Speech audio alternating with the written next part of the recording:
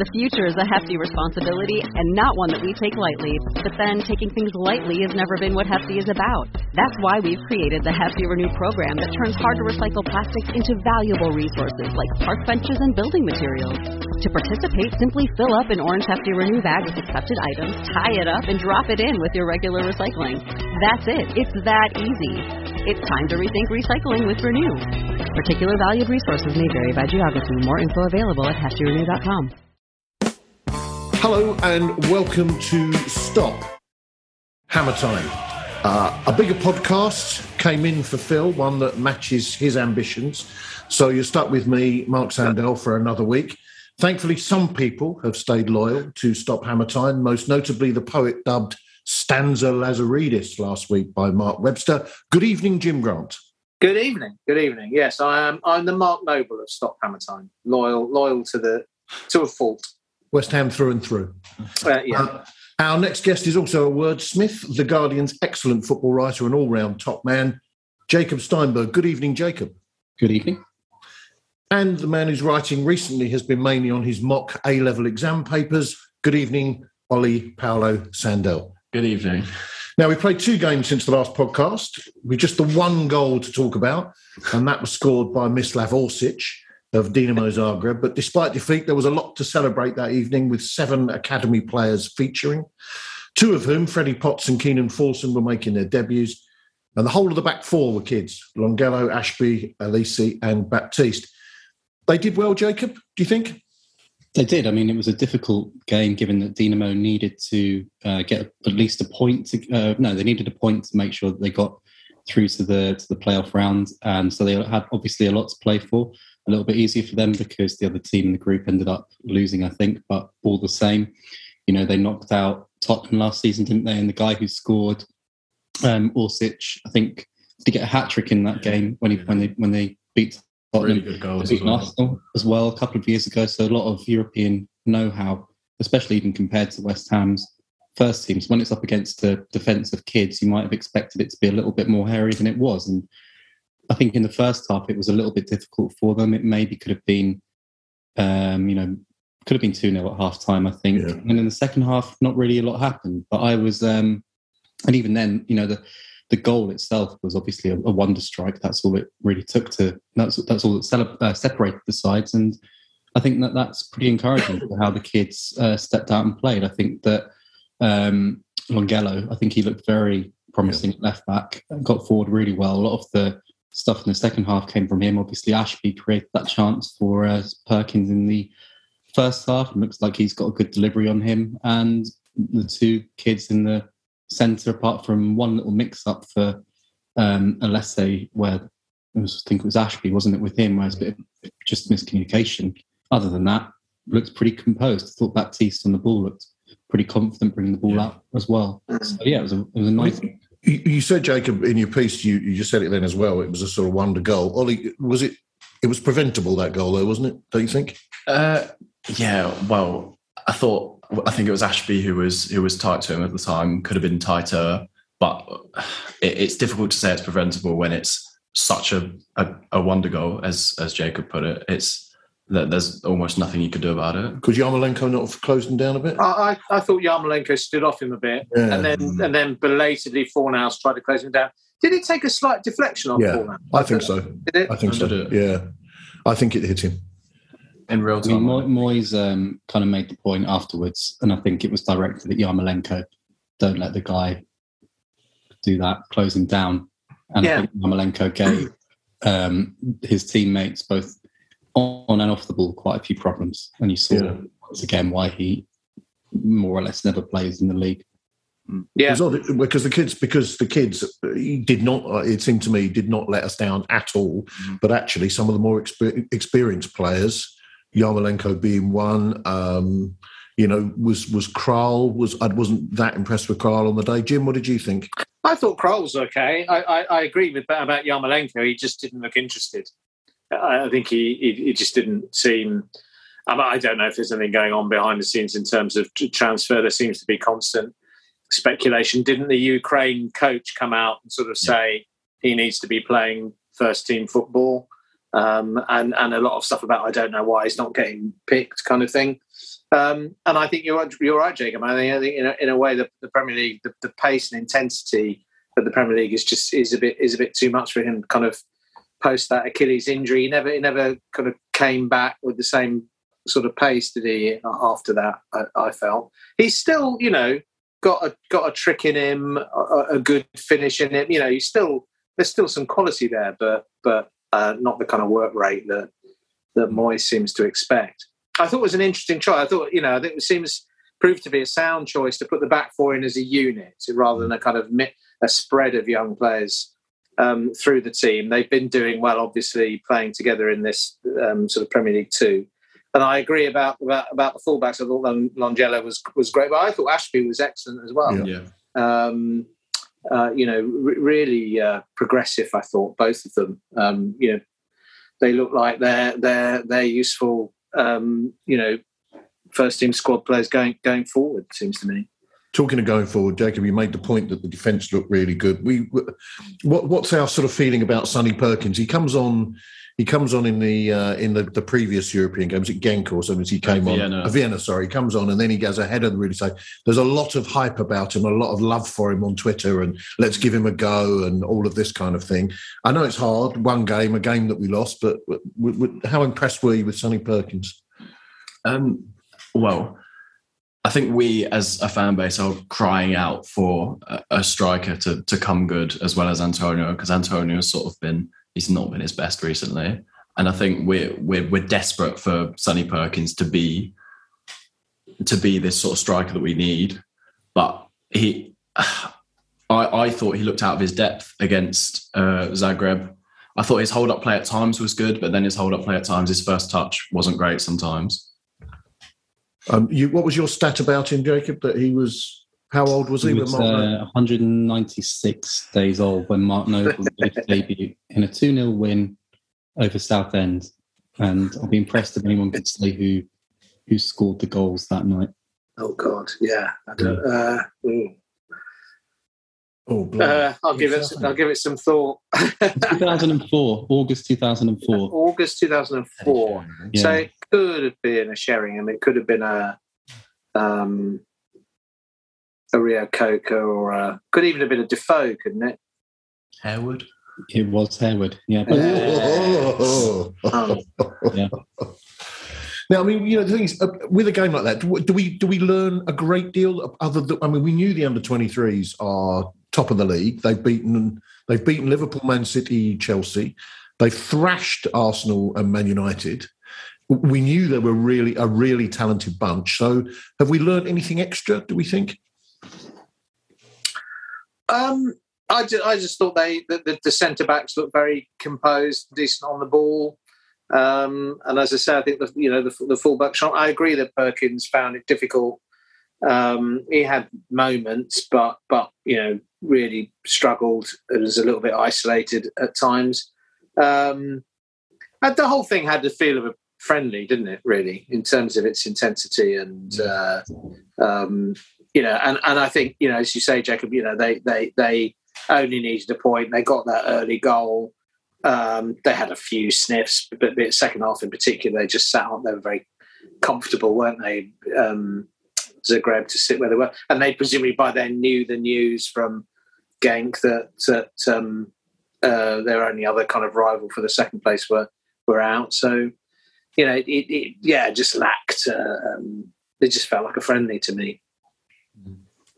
Well, I think there seemed to be quite a good vibe. There was a nice feeling that. Yeah, there was the posing the pictures with the families and all that kind of thing afterwards was really, was really something. And it is really weird to watch, Steve Potts' son make his debut, and I can remember Steve Potts' debut. Dan Potts as well. And Dan Potts, of course, that's right. Yeah, Dan Potts. Yeah. But as we know, also being, coming through and getting into the first team at 17, we've had 16-year-olds in the modern era who've come into the team and have not.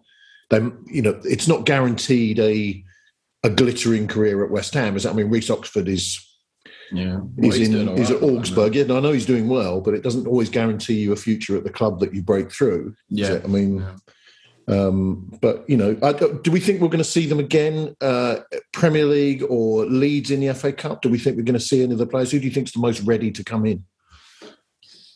Well, I'd imagine probably the fullbacks look the most ready at the moment.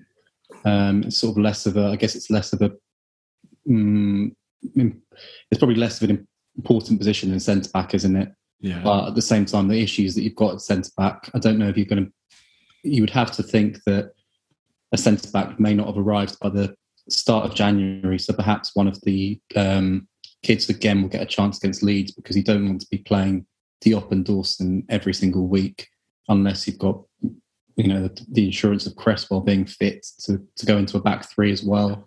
You're not going to really want to put Rice back there, are you, at any stage? So no, perhaps they'll get a chance in that game. I think that we could probably all accept if West Ham don't target the FA Cup this season as strongly, given what's gone on with the centre backs, and also the fact that the league has become now actually so important for positive reasons, and the fact that they could potentially as well have a League Cup semi-final around that time as well, should that game later this week, what's it, next week? Next week, yeah. There's so much football on right now that even tonight that there are loads of games on even now. You sort of lose track of time of when stuff is. Yeah. I think they all look potentially like they could come in and do a job in that game. And I think Moyes won't hesitate. I think it's interesting. I cover Chelsea on as well at the same time as this, and if you take someone like Trevor Chalobah, at the start of the season, the start of the summer, he thought he was going to leave Chelsea, and nobody had him down as somebody who was going to break into the Chelsea side. Nobody, he'd had good loans. I wouldn't say there were special loans in any way, not as eye-catching, say, as Mason Mount at Derby getting to the playoff final a couple of years ago. Nobody thought he was going to get in, but just due to circumstance of players coming back quite late from, the Euros final, people like Reece James and so on. There's just a little opportunity there during pre-season to impress the manager. It happens, then they don't sign the player that they think they're going to sign from Sevilla. Suddenly, what you've got is a player who's shown, actually, I can do this. I can come in and impress. And suddenly, he's in the side playing against Juventus and Manchester United for the European champions. It just goes to show that there are actually youngsters there who are probably ready to come in at times, and sometimes it just takes a chance. We had it with, obviously he's not still here, but you had it with Ngakia a couple of years ago, who came out of nowhere because all the right backs were injured, and he comes in against Liverpool and does a really good job. Similarly, we've had it with Ben Johnson as well. So, yeah, I don't think you want them starting every week, but I'd be optimistic about potentially them coming in here and there. Does it? I mean, you know the club, better than all of us, really, Jacob, in terms of the way that because you cover them. Does it make a difference to the atmosphere in a club that you've got Steve Potts running the academy, you've got Kevin Keane running a younger age group? Mark Noble's kid is in the academy as well. Does it add to the atmosphere that that there is that kind of sense of continuity about a club? Yeah, I think you want that sense of community and sense of continuity in people who know the club and who understand the values. And I think that you get that from, as long as they're good enough at the same time, but I think you get that from people who have played for the club and played for it for a long time and everything. People, like the ones that you mentioned, as long as they are coaches who are, really do get it. I mean, Paul Nevin has no West Ham background, but huge influence, isn't he? Like McKinley and Alan Irvine previously when he was here and everything.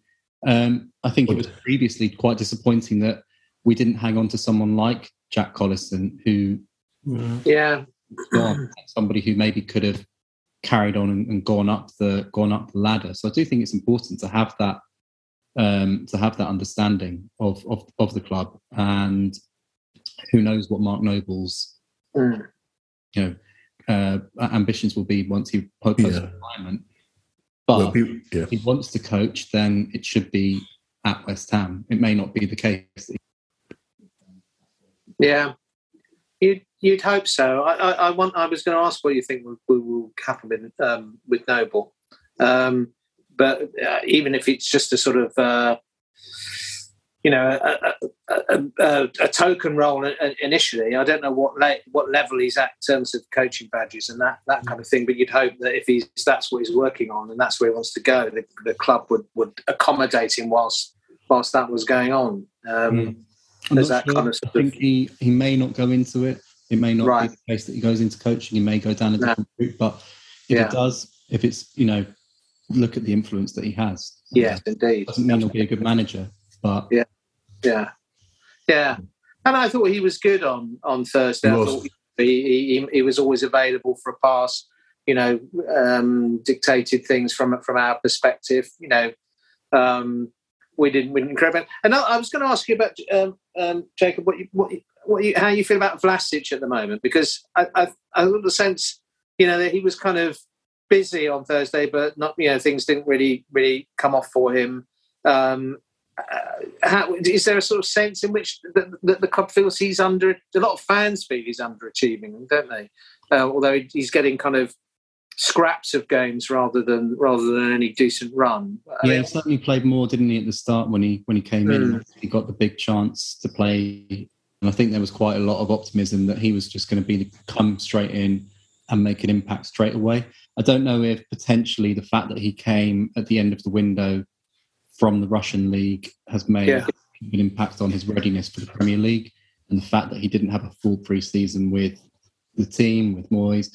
I obviously at the same time he does know England because he played for Everton, but it's still, he has been away playing in Russia, which is a totally different pace of football and everything.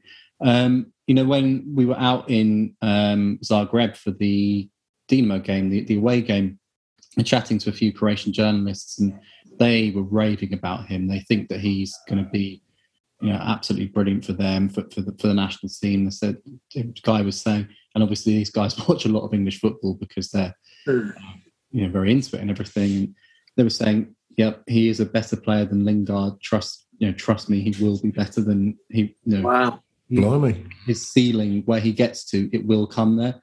I think you see little flashes here and there, don't you? You do.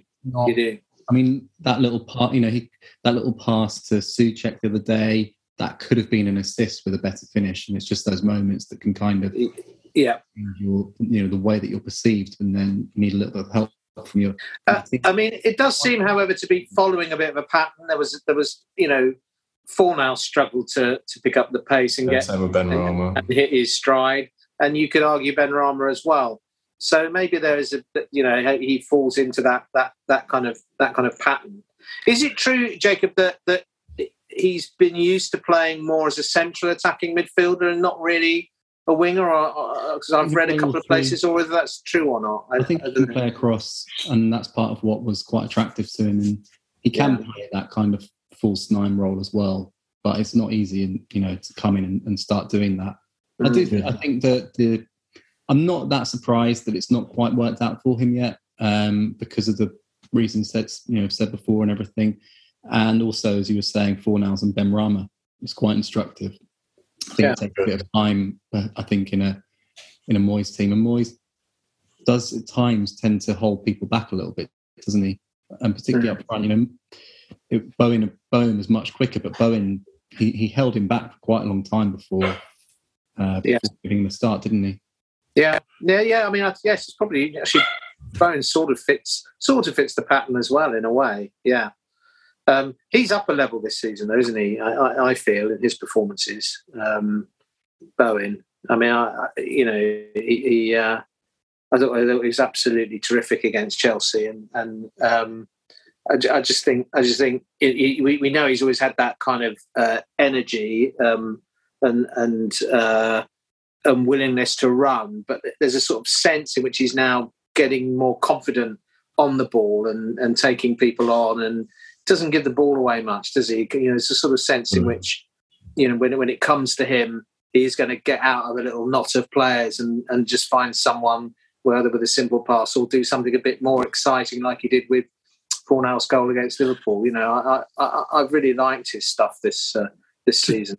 Just one thing before we leave the Europa League, which thankfully we don't have to bother about again now until March. Just the three of you very quickly. How far do you think we can go? I mean, we've got a lot of those. Not every single third place Champions League team is going to win their playoff. Yeah.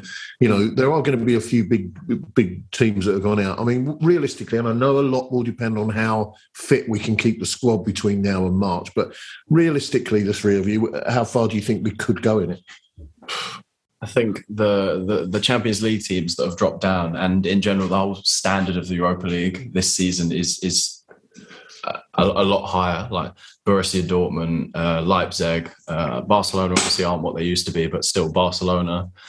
And even from the group stage, Napoli look like a fantastic team at the moment. I think they're challenging with Inter Milan in the Serie A. But I think specifically with Borussia Dortmund, it will depend if they can keep Haaland fit, because I think if they can keep their full squad fit, they're probably favourites to win that, and Leipzig as well. Yeah, because it's a surprise they didn't make second or first place in their group, isn't it? I mean, I've not looked at it carefully, but that seems, that they've dropped a clanger there. Of course, Napoli are playing Barcelona, aren't they? I think that's in the draw.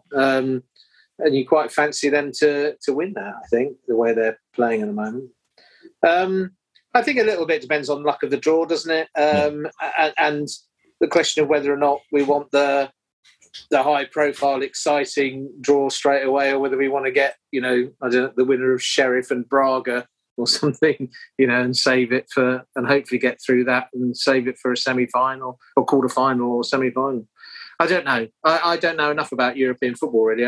I've been surprised at how good we've been in the tournament, really. I was really surprised by, just right from the start, that first game at Zagreb. I thought we were fantastic in that first half hour, and just really, really surprised me. So I don't know. I haven't got much to kind of go on, really. I feel there's a kind of confidence in the team, which is, on across home and away across 2 legs. We probably fancy having a go at anyone really at the moment. Jacob, what's your thoughts? I mean, I don't think they'll win it, but I think they can win it. I was in the press box at the Chelsea game. Rob Draper, who's a very good writer and a very good judge of football from the Mail of Sunday, he sort of turned to me and said, West Ham would probably beat Barcelona right now, and which is a kind of, and he's not a West Ham fan, Rob, so it's a dispassionate view. Yeah, he took, and for me that was like, if I had turned to him and said it, he probably would have thought I was just being, enthusiastic and my imagination was running wild. But to hear it from somebody who, doesn't really hold a candle for this team, and he explained it out, and he said, Barcelona, for example, against any good, essentially Premier League side, would not like playing against them. He sort of said, could you imagine how they might sort of the shock they might get against playing a fired up Bowen and Antonio? Yeah. They're really strong against set pieces as well, Barcelona. I'm not saying they would, and potentially, someone like a team like Barcelona, and actually, obviously, as you were saying, one of those two might go out, or will go out, Barcelona or Napoli, and they're two of probably the favourites.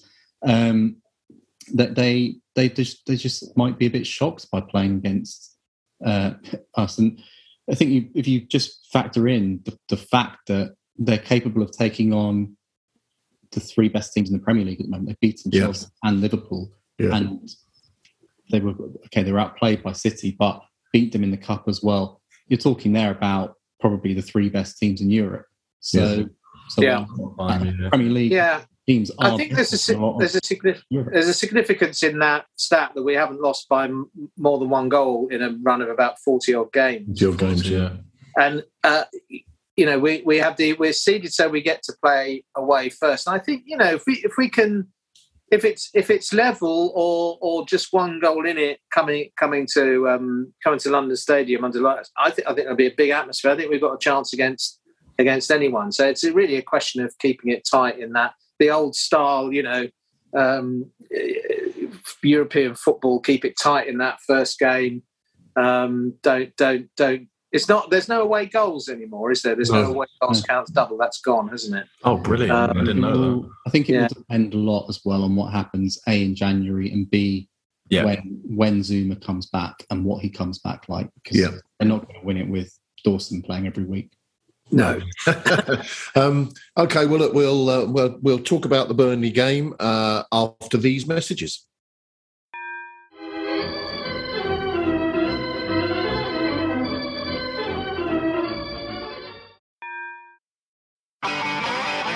If you want an e-bike that doesn't look like it's made for the shopping precinct, something that's less Mr. Bean and more Steve McQueen, check out the range of bikes from London-based Cooler King.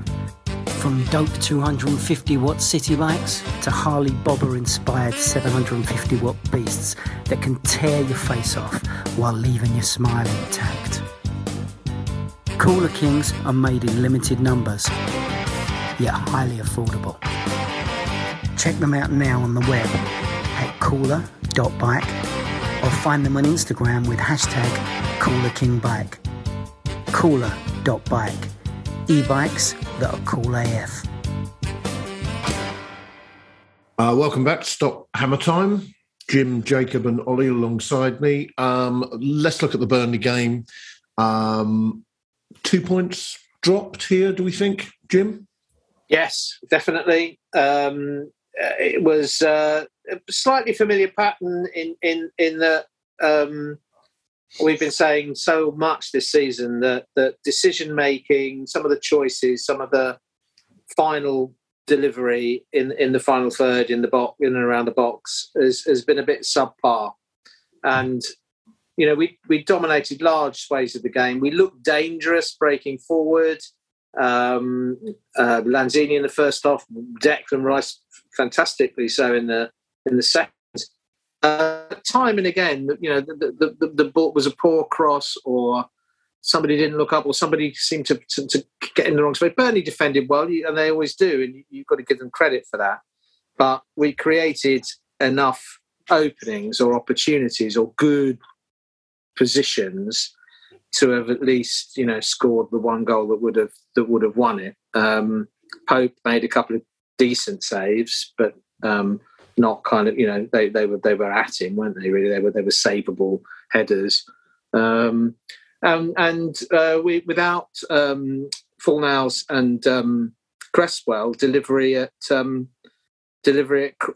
corners wasn't as good as it normally is. We had a lot of corners in the game, and if you have 14, I think it was, on current form, you expect us to score one of those, really, don't you? To be honest, against whoever. So, yeah, I would say it was 2 points drop, but it's an away point in the Premier League, and we know that, you know, it's the old cliches, isn't it? No easy games, etc., etc.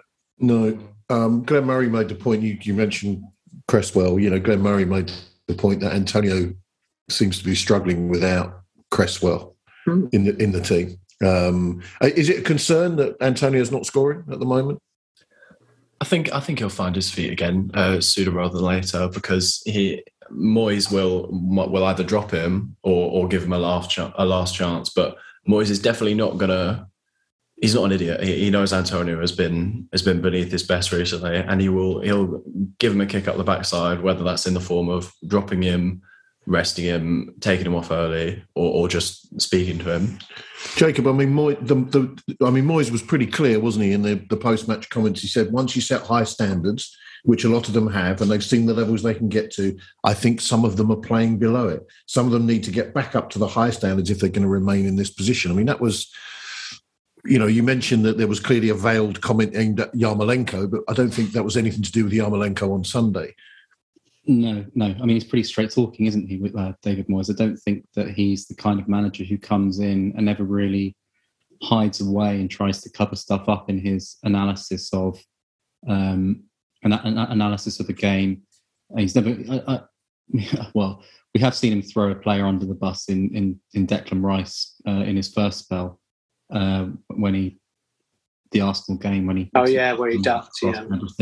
You know, he doesn't come out, and I've never really seen him beyond that really come out and hammer an individual. Yeah. But I think that probably what you're hearing in a press conference from him is pretty close to what he would be saying in the dressing room. And I think it's refreshing to hear the fact that he's not happy with an away point at Burnley, even though you can spin it as a positive result. It is on a weekend in which the teams around them all won. It is a frustrating result, and against a team that they should probably be beating. Yeah.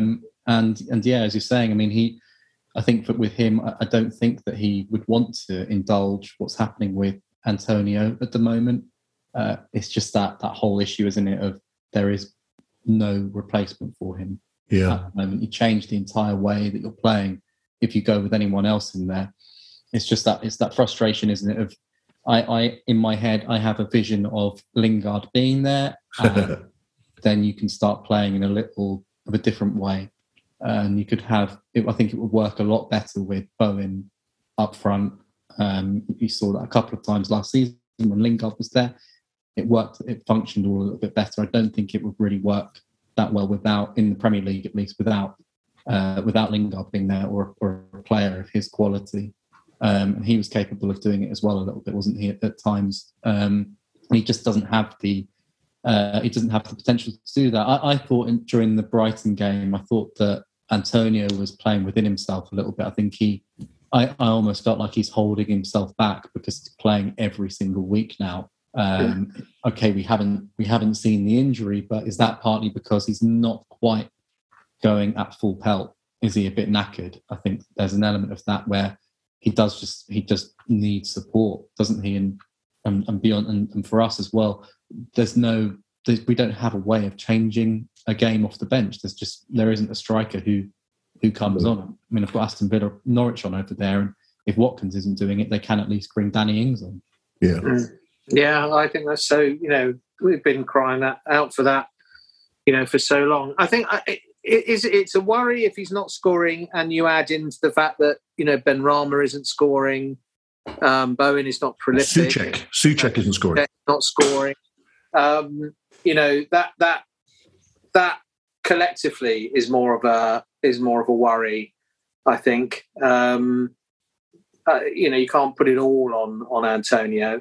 I mean, I still think he's contributing. He's still doing things in games that, I didn't think he had a bad game against Burnley. I just think there are moments where, and I don't, again, I'm no expert, but there are moments where you sense that if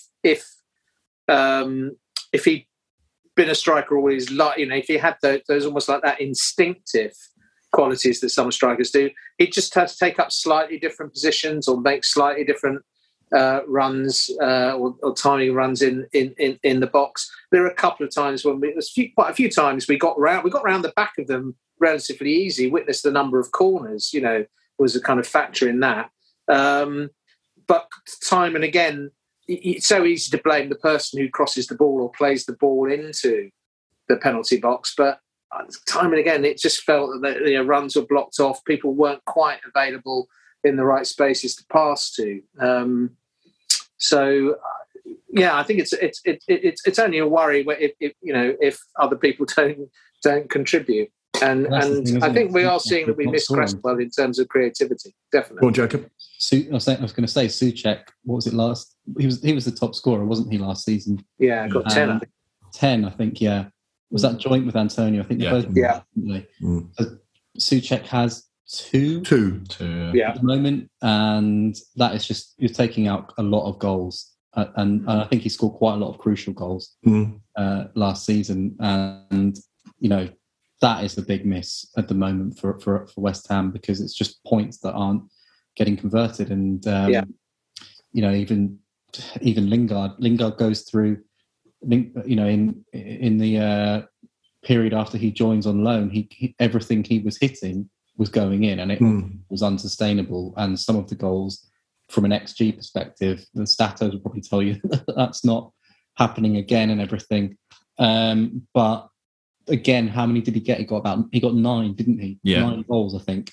That's a lot. And Benrahma hasn't stepped up in that fashion, has he? And the player who's come in, as we say as well, essentially in Lingard's spot is Vlasic, and he hasn't scored yet. Yeah, I think you can chuck Rice into this discussion as well, even though he's been brilliant. a lot has been said that sort of he and Souček have a more fluid. He gets forward more. Souček plays, drops in and holds more than was the case when Souček was scoring those goals, where he was making more runs into the box. It's not. I don't think it's the case that they've neatly kind of just completely swapped around. It's just it feels a little bit more fluid. But if Rice is making those breaks and getting into the box, he possibly needs to be scoring more as well. So I think it's the Rice and Souček, between them 4, I think, in the Premier League. Yeah. They probably need to be scoring more than that between them in a way, as a combo. And in a way, because you said correctly, Rice has been absolutely brilliant. I mean, virtually every week now you hear supporters of the other team just going, good grief. Yeah. I mean, he is in amazing form and he was outstanding again on Sunday. And in a way, it seems almost churlish to sort of go, yeah, but you could probably score a few more, Declan. He's got 1 in the league. Yeah. It's only 1 in the league. So 1 in the league, and he scored 3 between them. 2 in Europe, is it? 2 in Europe, and he scored for England as well. And if you're being ultra critical, the one that he scored in the league, I mean, I thought the keeper should have saved it. Yeah, definitely. The one at Villa, yeah. And yeah, definitely. If he is getting into the box more, that is something that he needs to work on. But I would, with him, I would expect it to eventually come, because everything that people have said about him, anything critical, very quickly it ends up being something they can't say anymore. Quite right. With England, it was that he can't pass forward and everything. Well, no, he is just being played in a different way.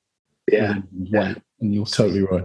I mean, I saw some comments after the game saying that this is the kind of game that will frustrate Declan Rice. That when he's so clearly the outstanding player on the park, and they failed to get something out of the game. We should talk about the penalty. It was a penalty, wasn't it? Yeah, definitely. Yeah. I can't, in my opinion anyway, I can't see a way in which you can. But the way to look at it is, if the referee had given a penalty and it was referred to VAR, I don't think it would have been overturned. I think that's possibly true. I think he might have been asked to go and look at it. I think it's one of those ones where I think you're probably right. It's not a clear and obvious error. I think Dawson kind of doesn't really have control of the ball and kind of jumps towards McNeil. Was it? Who was it? Was it? It was McNeil. But he was kicked. I mean, whether he had control of the ball or not. Yeah. How would you describe it then, Jim, if he wasn't kicked? I screamed penalty, obviously, watching it. Looking back at it a little bit more, I can see why the decision wasn't overturned, put it that way. So it's like the soft signal in cricket, isn't it? So a little bit like that, yeah. If the referee had given it, they would not have overturned it. No. And I did find it. I only saw it 2 days later, and I was waiting for a disastrous decision. And I thought, I can't understand, given everything that you see happen with VAR, how that's possibly not being referred. Yeah, and being told to have a look at that. I was at Chelsea Leeds on Saturday. That was 3 penalties in that game, and okay, they were probably all penalties, especially the one that he actually did have to get sent over to look at, which was the first Rudiger one, where Rafinha completely cleaned him out. It was so obvious. And one of those where the fans behind the goal have gone, it's a penalty. And everybody in the ground is looking at it and going, that's a penalty. And the guy needs to get sent over to check whether or not it is. It was the most obvious one. But then Rudiger later on gets a little tap on the back from Klich, and he just throws himself down. And that's a penalty. But the West Ham one isn't. It's quite difficult. It was weird. I mean, obviously, it wasn't a terribly long leap that people took after it, which was looking at some of the decisions that were given. The Maddison one. The Maddison one, the Man City one, where it's hit the guy's armpit, and obviously it doesn't take too long for the conspiracy theorists to go, "Oh, I see. Here we go again. It's the big teams get the decisions." Oh well, I mean, the Man City the handball where it hits his ribs. I mean, that's exactly what VAR is supposed to get right. Totally right. That is a dreadful error. and it needs to be overturned. It's very, very, very clear. And they come up with these mealy-mouthed excuses that we didn't have a cam. It's like the one where it's not a penalty decision, but the one where the ball out from the back that led to Pogba's equaliser against us last season in Man United, but the ball goes about 5 yards out of play. I mean, actually sails over the top of Moyes' head on the, and they go, "Oh, well, we didn't really." You can obviously see that it's gone out. You don't have to have a kind of perfect camera angle down the touchline to see that that's gone out.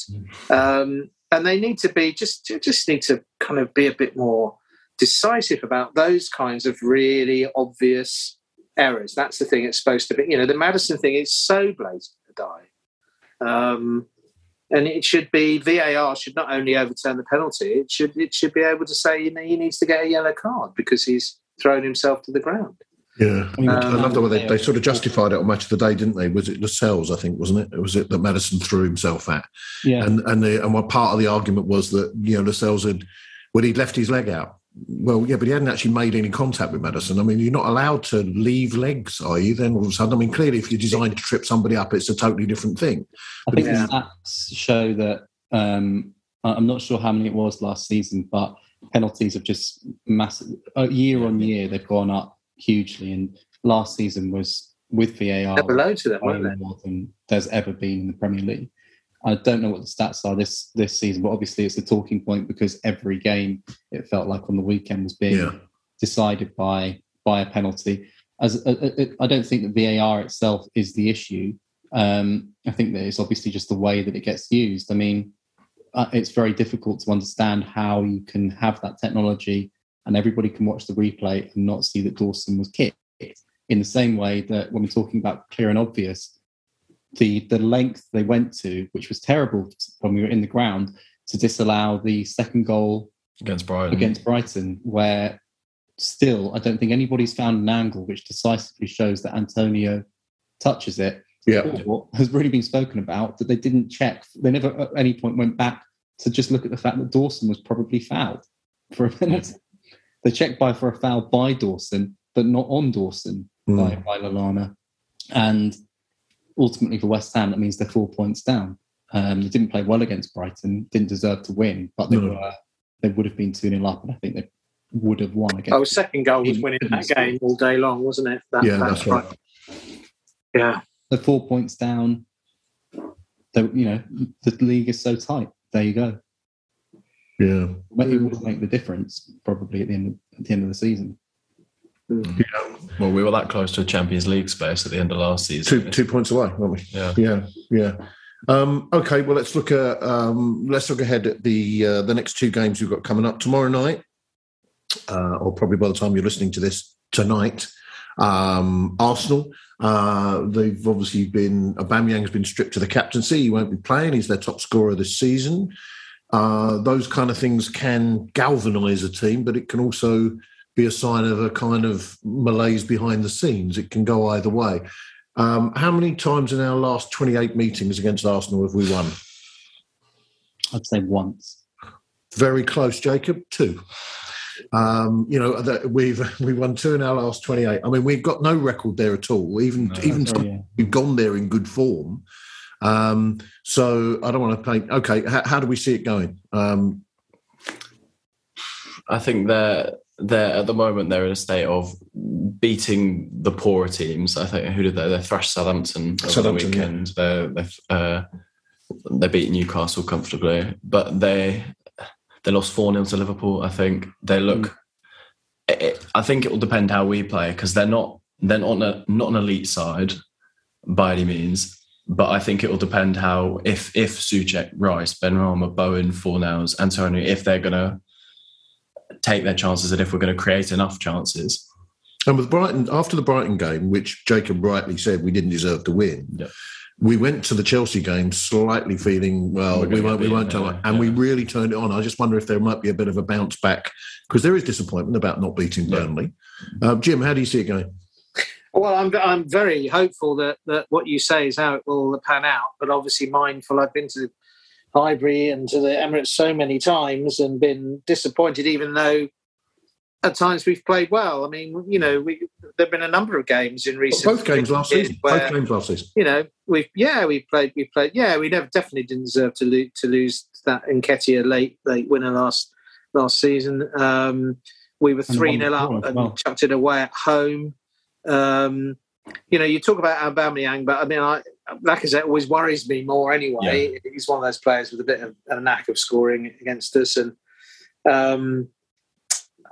they've got good players. I agree with Ollie. I think they're at the moment we're in the league with them, just below the top three, aren't we? That we're in the next.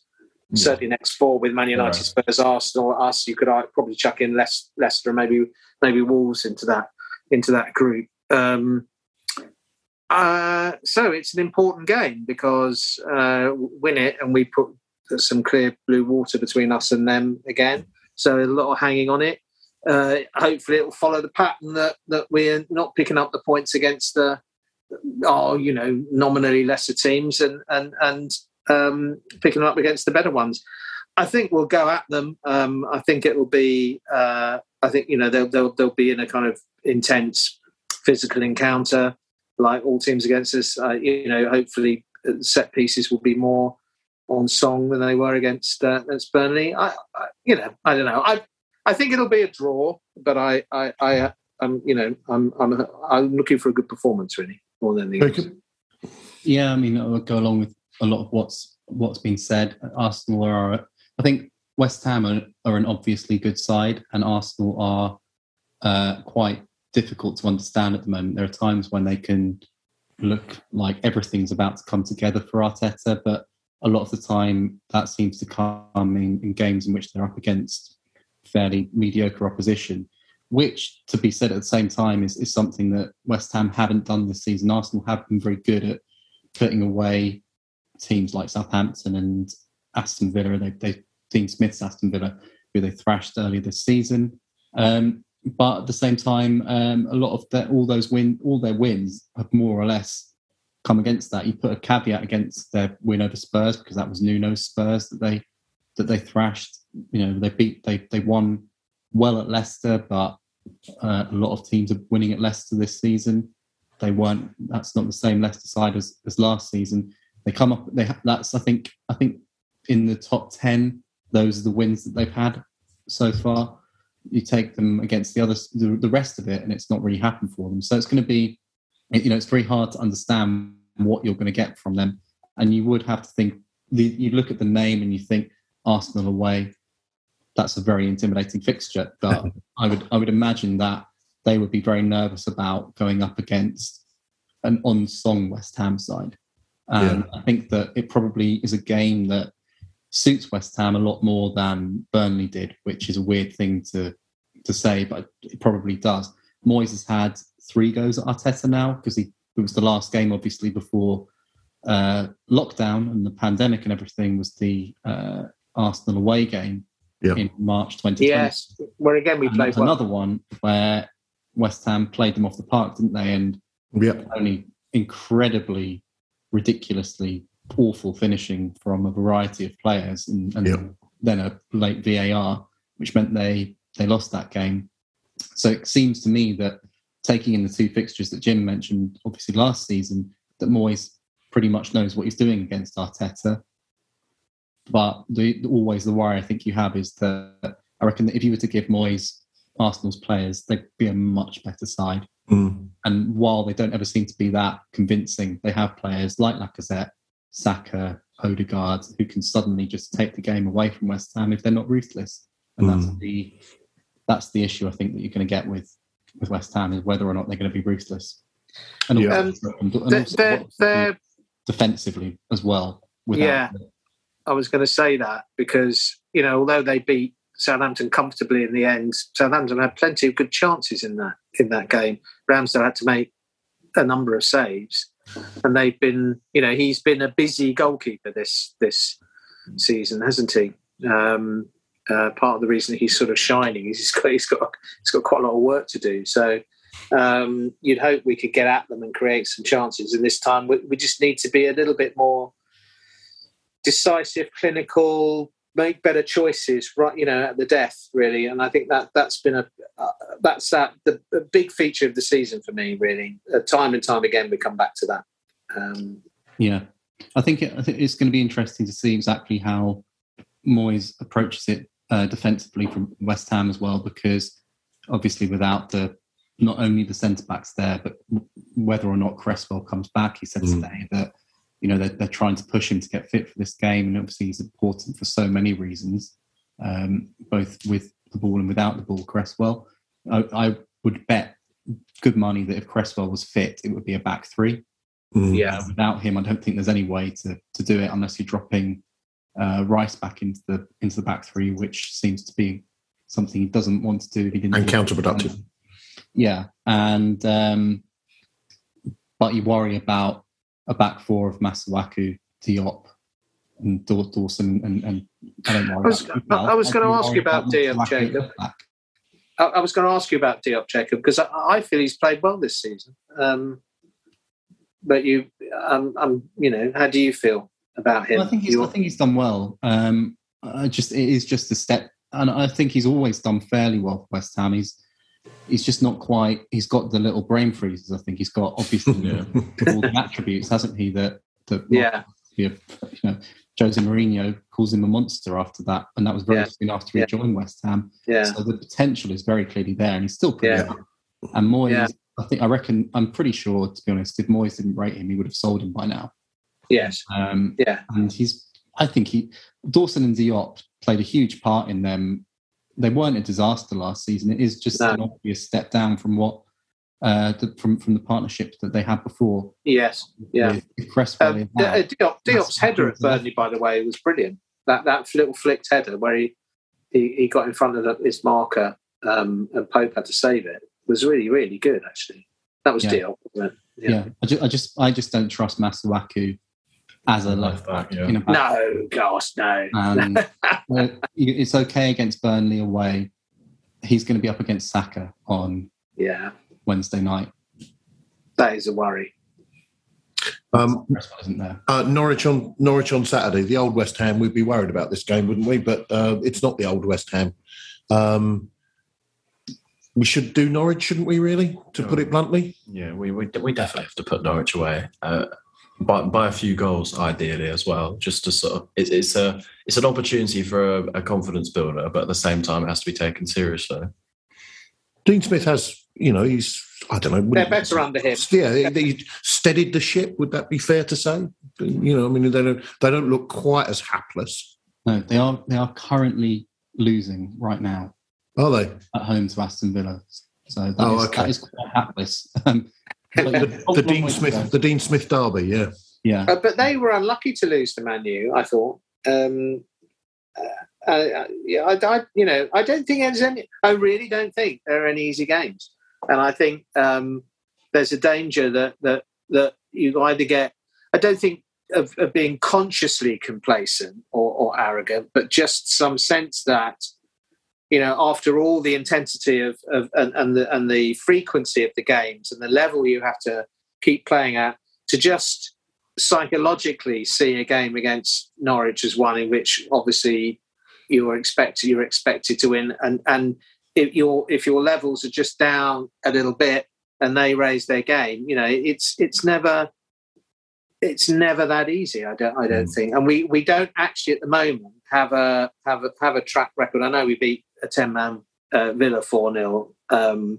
We don't have a track record of putting these teams to the sword, do we, this season? No, I think we mentioned that last time. If we are going to be a genuine top six side, we have to go and back to someone. That's the big. You look at the difference between. Amazing again. We've got a positive goal difference for about the third time ever in the Premier League. But the goal difference of the three teams at the top is largely brought about by the fact they beat these teams 4 and 5-0 regularly, and their levels don't drop against them. They just are clinical and ruthless, and I think we've got to learn that somehow. I think we've got to be very often in those sorts of games. Liverpool, especially, are blitz teams for 20 minutes, don't they? 20 minutes, and they're very often 1 or 2-0 up in a quarter of an hour. And then the game becomes almost impossible for the for the team, because their game plan is, your Norwich's or your Southampton's game plan has probably been to keep it as tight for as long as possible and try and nick something. The comparison as well would be that Spurs 2 weeks ago beat this Norwich team at home 3-0. Yeah. Yes. This is a new manager, obviously a very good manager, but still, and not a great Spurs squad, but with enough. No. It is a really genuine yo-yo Championship Premier League team, isn't it? They've been up and down for about 4 seasons in a row now. So total number of points this week. Then, Jim, you seem to suggest 4, didn't you? Think a draw against Arsenal. Number of points. I think we will beat Norwich, but I don't see it necessarily being a comfortable win. But I think we will beat them by the odd goal. I'd love to see it. I'd love to see us beat Arsenal. But I just got a feeling that's going to be a score draw again. I was remembering when Paolo scored those 2 against Arsenal, on where he sort of sent Martin Kieran out to get a sort of, an ice cream. It was fantastic, and that came after an awful long run where we just had a massive inferiority complex with Arsenal. Mm-hmm. It just seemed to, we in a way that we didn't have with, say, Manchester United, as good as they were and all of that. It just seemed to we had a problem with Arsenal. And I always sort of, it does make your heart a little bit sink as you think, here we go. And even when we've played well, like last year, last season, and it doesn't work out. So, sadly, I think we're going to lose to Arsenal but beat Norwich. Where are you going, Ollie? I think we'll beat both. I really do. I think it's been too long where most of our attack has not been firing, and I think the turnaround has to come at some point, and I think it'll be these next couple of games. Jacob? I feel like this team has earned the trust. So they've beaten Chelsea and Liverpool in the last couple of weeks, and they're much better than Arsenal. So why can't they beat them? And then I would expect them to beat Norwich as well. It's flawless logic, Jacob. Yeah. Look, I mean, I wouldn't be surprised if it goes the other way. Exactly. We have good players. Okay. Well, thank you, everyone. Thank you, everyone. This has been Stop Hammer Time. I think Phil will be back next week. So it just leaves me to offer big thanks to Jacob Steinberg. Thank you. Ollie Sandell. Thank you. And Jim Grant. Cheerio. Come on, you Irons. If you want to advertise on or sponsor this show, check us out at playbackmedia.co.uk. Sports Social Podcast Network.